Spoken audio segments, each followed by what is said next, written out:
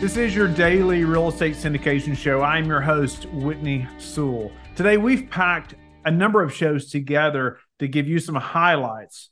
I know you're going to enjoy the show. Thank you for being with us today. This is your daily real estate syndication show. I'm your host, Whitney Sewell, where our guests today talk about humble beginnings. I loved hearing his story of where he came from. When he got into real estate, you're going to love the story. It's incredible. And I mean, dropping out of school, and starting, probably the youngest I've ever heard starting in real estate. And so I'm going to leave it there, but his name is Ruben Isgalov. And with over a decade in the real estate industry, acquiring, flipping, developing, and financing over $500 million worth of real estate, Ruben has quickly become a renowned real estate expert, speaker, and guide for many professionals in the industry. The most successful time in Ruben's career was during the 2009 financial crisis. During this time, he bought, fixed, flipped, sold distressed properties, which showed his determination in both bullish and bearish markets, which you're going to hear him talk about today in detail.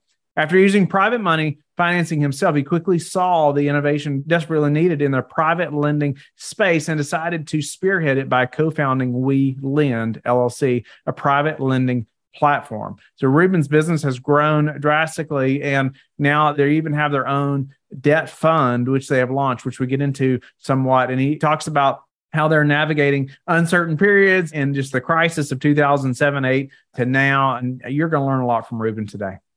Ruben, welcome to the show. Honored to have you on the Real Estate Syndication Show.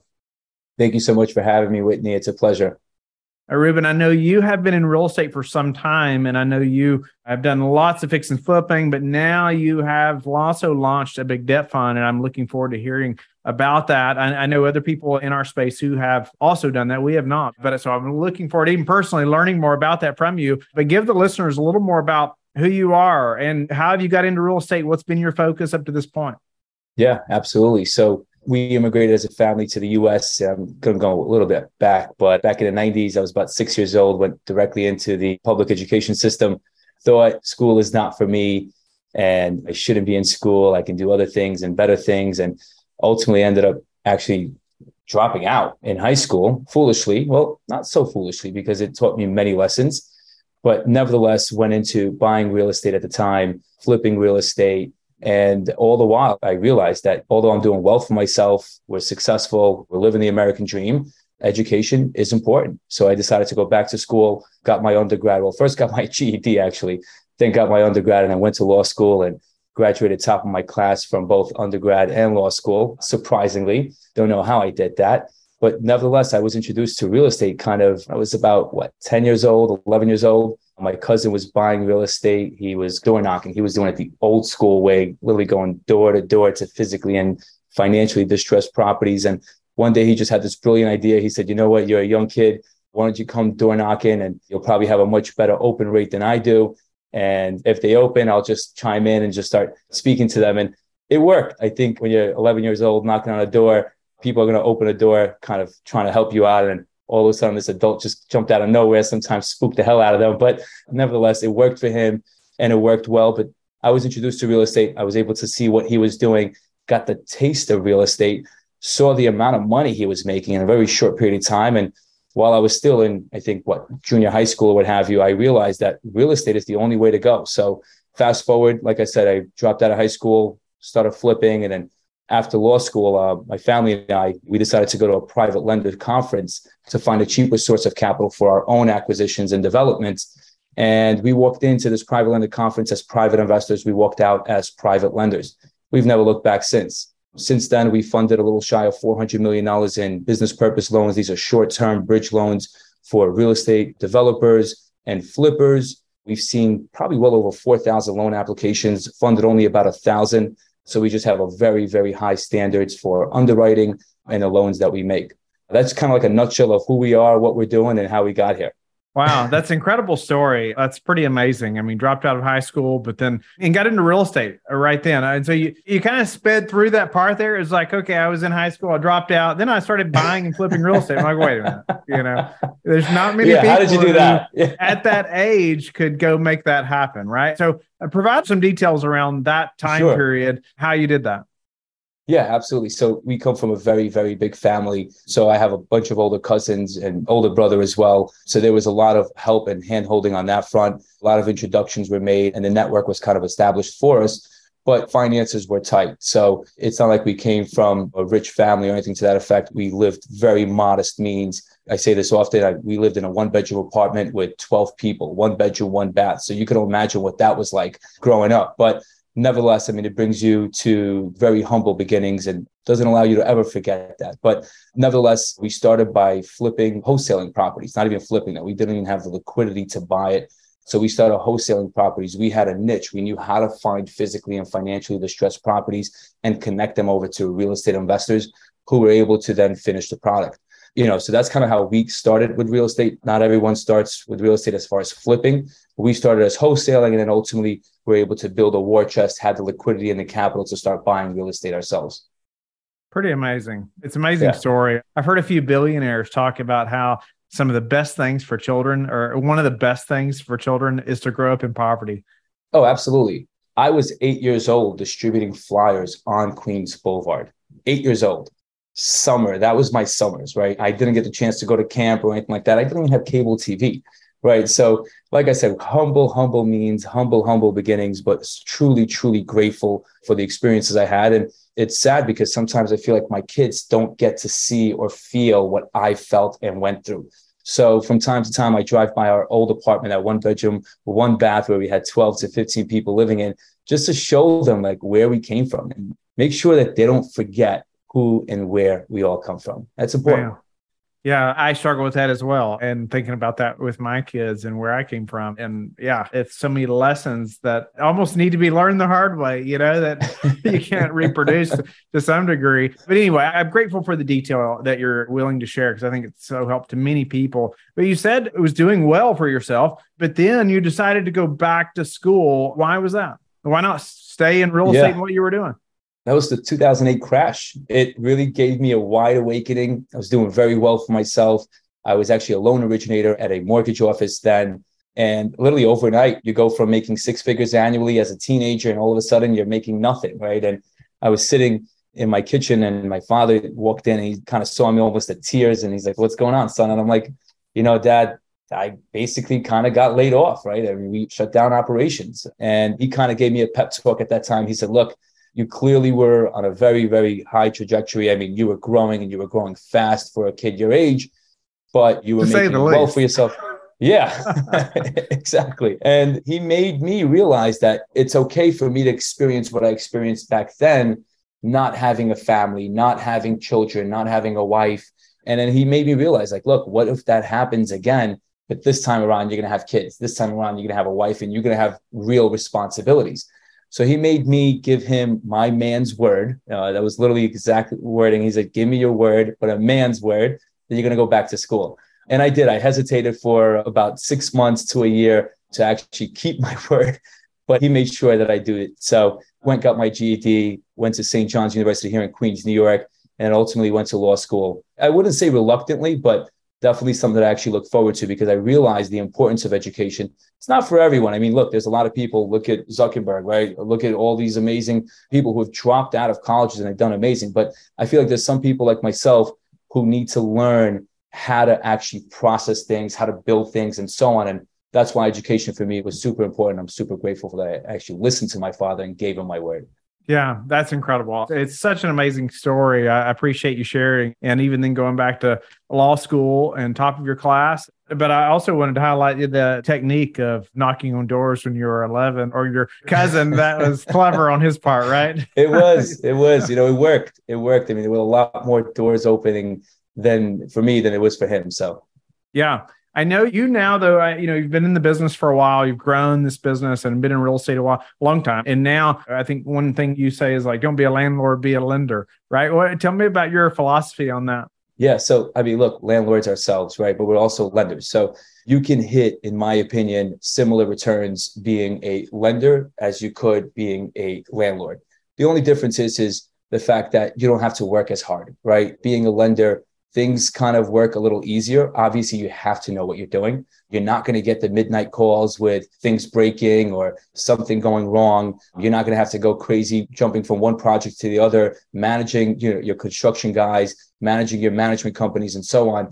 But being a lender, I mean, it's in a much safer part of the capital stack. You're able to hit similar returns, but just in a much safer part of the capital stack because you're the last one in, but you're the first one out, meaning that before you invest your money into any kind of real estate deal, the borrower, the client that you're actually lending the money to, they've done their due diligence, right? They know whether, and not only that, they already spent money on the due diligence. So you're the last one in, but you're the first one out because before they can pay out their investors, their limited partners or their co-GPs or what have you, they got to pay off your loan. And the same applies if they were to want to refinance. Before they refinance and cash out any liquidity that they want to cash out, the loan that you've made to them has to be paid off. So it's just a much safer part of the capital stack, and it's just a much safer investment. How have you done that? How have you done that in your business? What does that look like? Yeah. So look, I mean, we started the company in 2018. That's when we walked into that private lender conference as private investors and walked out as private lenders. And we funded about, like I said, $400 million in paper today. But the way in which we started the business is literally going into our phone book. We called our friends and also our competitors who were in the business buying real estate and telling them, look, we have some liquidity. We're not really trying to go crazy buying properties because there was a lot of headaches. There was a lot of competition. It's a lot of headaches, a lot of management. So we reached out to our friends and family and said, look, we know that you're buying. We know that you're a stand-up guy. We know that you're worthy of lending to. So why don't we lend your next project? And that's kind of how we grew the business. But obviously now we've grown to a point where we've grown outside of our phone book and outside of our contacts. We've grown, tremendously. And that's why we decided that it's time for us to actually start a fund and become a little bit more institutionalized. To date, the 400 million that we funded with some of our liquidity, some of our family and friends' money, but also a lot of strategical partnerships with some private equity firms. But because our loan volume has grown considerably, we feel like it's time for us to actually go out there and start our own debt fund, which we've done successfully. But outside of that, I mean, look, we could have started a debt fund 4 years ago, 5 years ago, right? And the reason why we didn't is because we felt like there was a lot to learn. Just like there's a lot to learn in buying real estate, there's a lot to learn in lending against real estate. And now that we've done $400 million in loans, seen over 4,000 loan applications, funded about 1,000, currently co-servicing about 250 loans, we feel like we've definitely gained the experience, the expertise, and the knowledge to be able to go out there and deploy capital. That's awesome. Love that. How you all got in there. I mean, 400 million in loans. You said 4,000 loan applications, I think. Yeah. That's a lot of work. It's a lot of work. So it's incredible to see that growth and the path you all took. Okay. So now you said, okay, we've gained the experience. We've done this, got all these reps under our belt. We built the team, and now it's time to go to the institutional route, I think.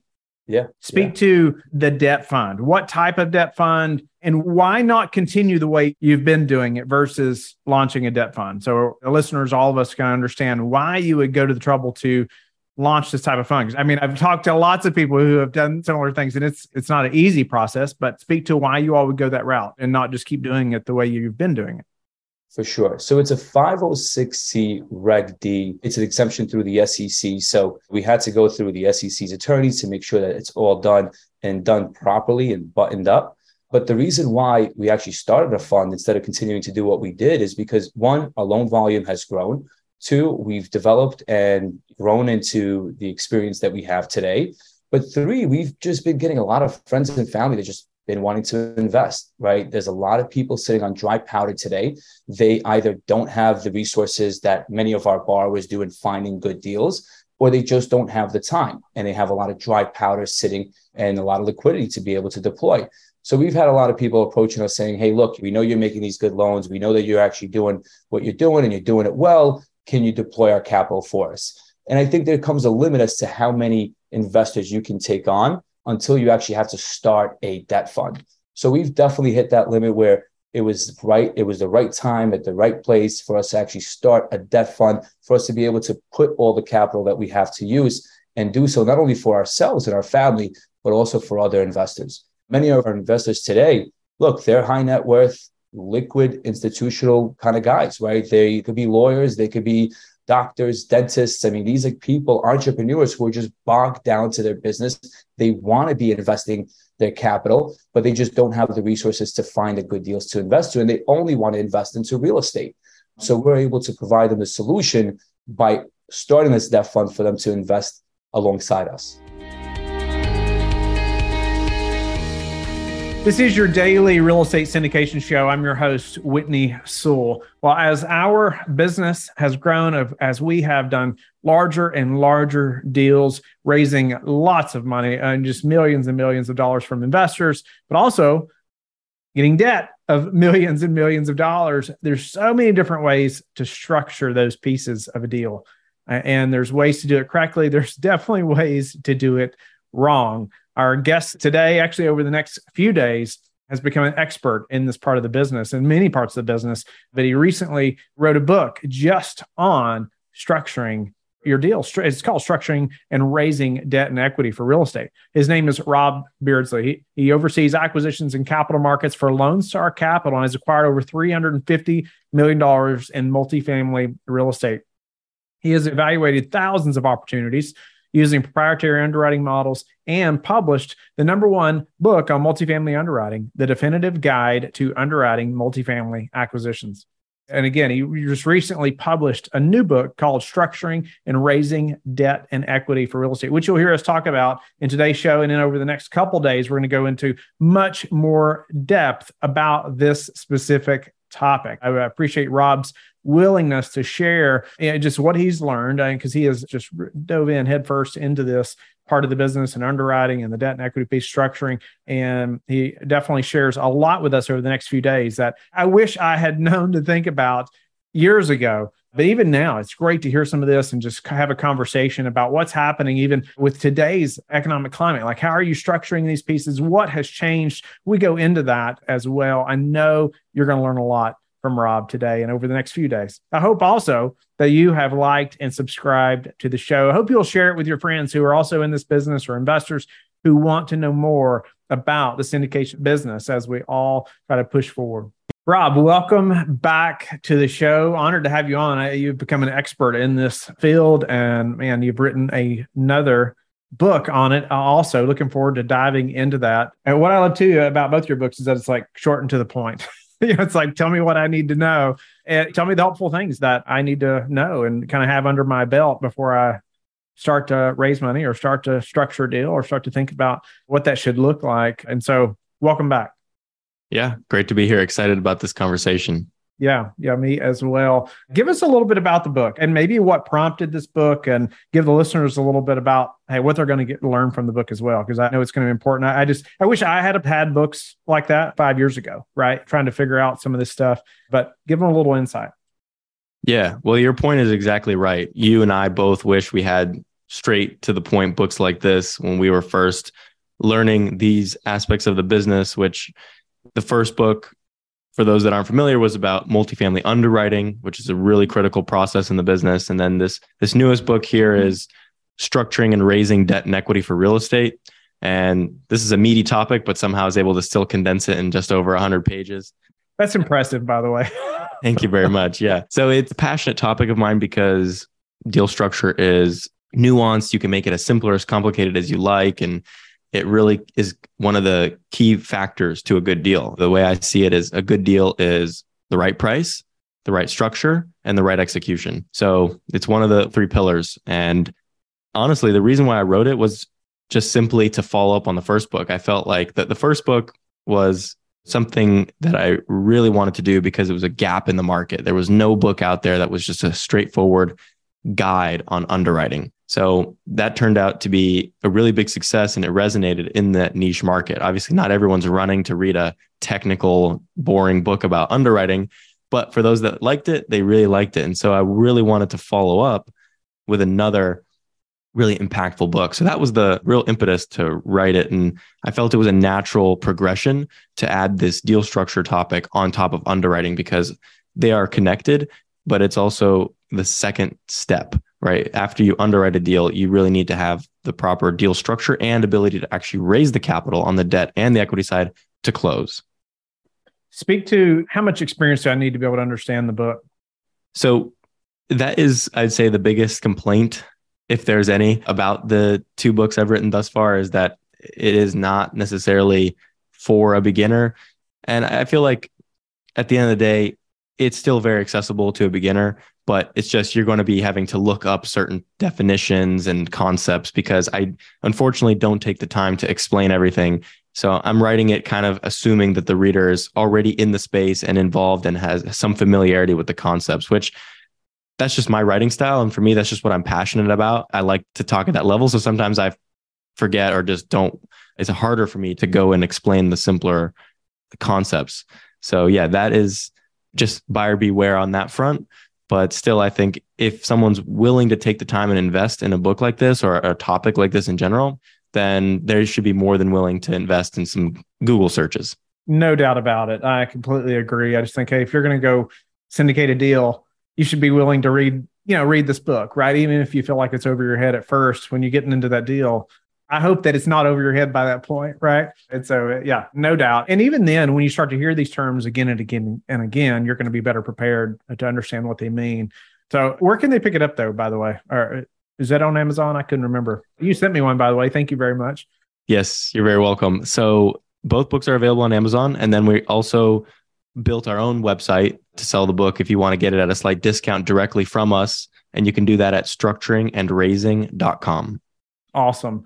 And just so the listeners know, Rob and I are going to do a series right now over the next day or so. So we're going to dive into a couple topics around structuring deals and let him explain some of those things in detail. But Rob, why don't you give us maybe an example of just deal structuring? Like, why is this important? Kind of high level. And then over the next topic or so, we'll dive in a little more. But at least to begin the listeners with, like, why structuring the deal correctly or the best possible scenario? Why is that important? Are they not all this? I mean, obviously I know this, but I want the listeners to know from you, like, are they not mostly the same? I mean, we all hear very similar structures often, but what all does that include when we're talking about the structure of the deal? Yeah. So primarily we're talking about debt and equity.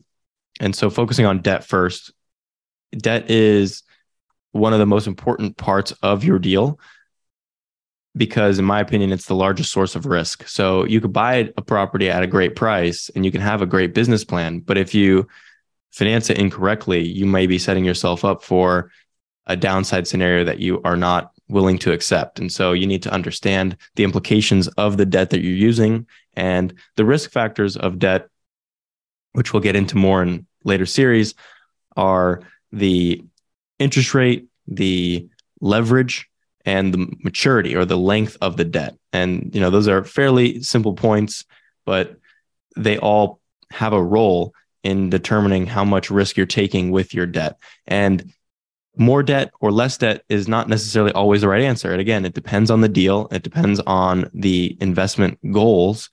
And that's why it takes a little bit of nuance and understanding to figure out, okay, this is the right amount of leverage because this is the sweet spot where we can still get better returns, enhance returns through the debt, but yet we're not putting ourselves into a certain risk territory that we're not comfortable with. So that is the first thing. There's a lot of variation on debt as far as fixed rate versus floating rate, short-term debt versus long-term debt, recourse versus non-recourse, and other bells and whistles that you're going to want to be aware of as you go into your deal. And this is true whether you're on the passive side or the active side. Certainly you'd hope that you'd have a good understanding of this as an active investor, but as a passive investor, you want to be familiar at least with these concepts. So that way, when you're presented with a deal opportunity, you know what you're getting into. You don't want to be surprised.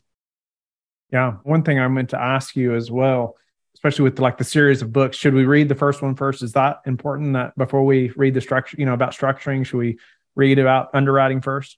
That's a good question. Actually, nobody's asked that yet. It's not mandatory. I don't think it's necessary, I'll say. It was written with that kind of idea in mind, right? First step is underwriting. The next step is putting the deal together.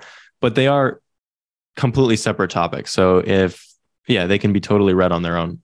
Complementary as well, though. Definitely. Yeah. Helpful to understand both. No doubt about it. What about any actionable just advice that comes from the book that a listener can expect, as they read, or maybe, as they're looking at a project now? Is it too late to read the book if we've already got a deal under contract? Interesting. Well, if you already have a deal under contract, it may make sense just to brush up on those different debt concepts that we just covered and debt options, just to sanity check your deal and see, okay, are we using the right debt with the right terms? Have we negotiated the right deal, or are we leaving money on the table by not pushing certain buttons on the lender's term sheet to get ourselves the best deal? And it can be non-economic. There are certain things that you want to be aware of that you want to negotiate for, such as, getting really into the weeds, I talk about lockbox accounts in the book. And I talk about how a lender will sometimes require you to funnel your rents into a separate account that you don't control. And obviously you don't want that. It's costly and it is burdensome on your asset management team. So to the extent that you can recognize that ahead of time and negotiate that early up front, you can possibly get that removed from the terms of the deal. So yeah, I think if you're under contract, there's still some things you get out of the book to make sure that the deal is good. And on the equity side, it's never too late to just double check to see if your deal structure is in line with the market. Everybody's syndication structure or equity structure may differ a little bit, but in my opinion, you don't want to differ too much away from the market, because standing out can just be negative. Even if you're too cheap, it can still be perceived as a negative, because people think, oh, well, this person is offering their deal at a really cheap deal structure, cheap fees or cheap waterfall. Something must be wrong here. So making sure that your deal structure is in line with the market, I think, is important as well. Thank you for being with us again today. I hope that you have learned a lot from the show. Don't forget to like and subscribe. I hope you're telling your friends about the Real Estate Syndication Show and how they can also build wealth in real estate. You can also go to lifebridgecapital.com and start investing today.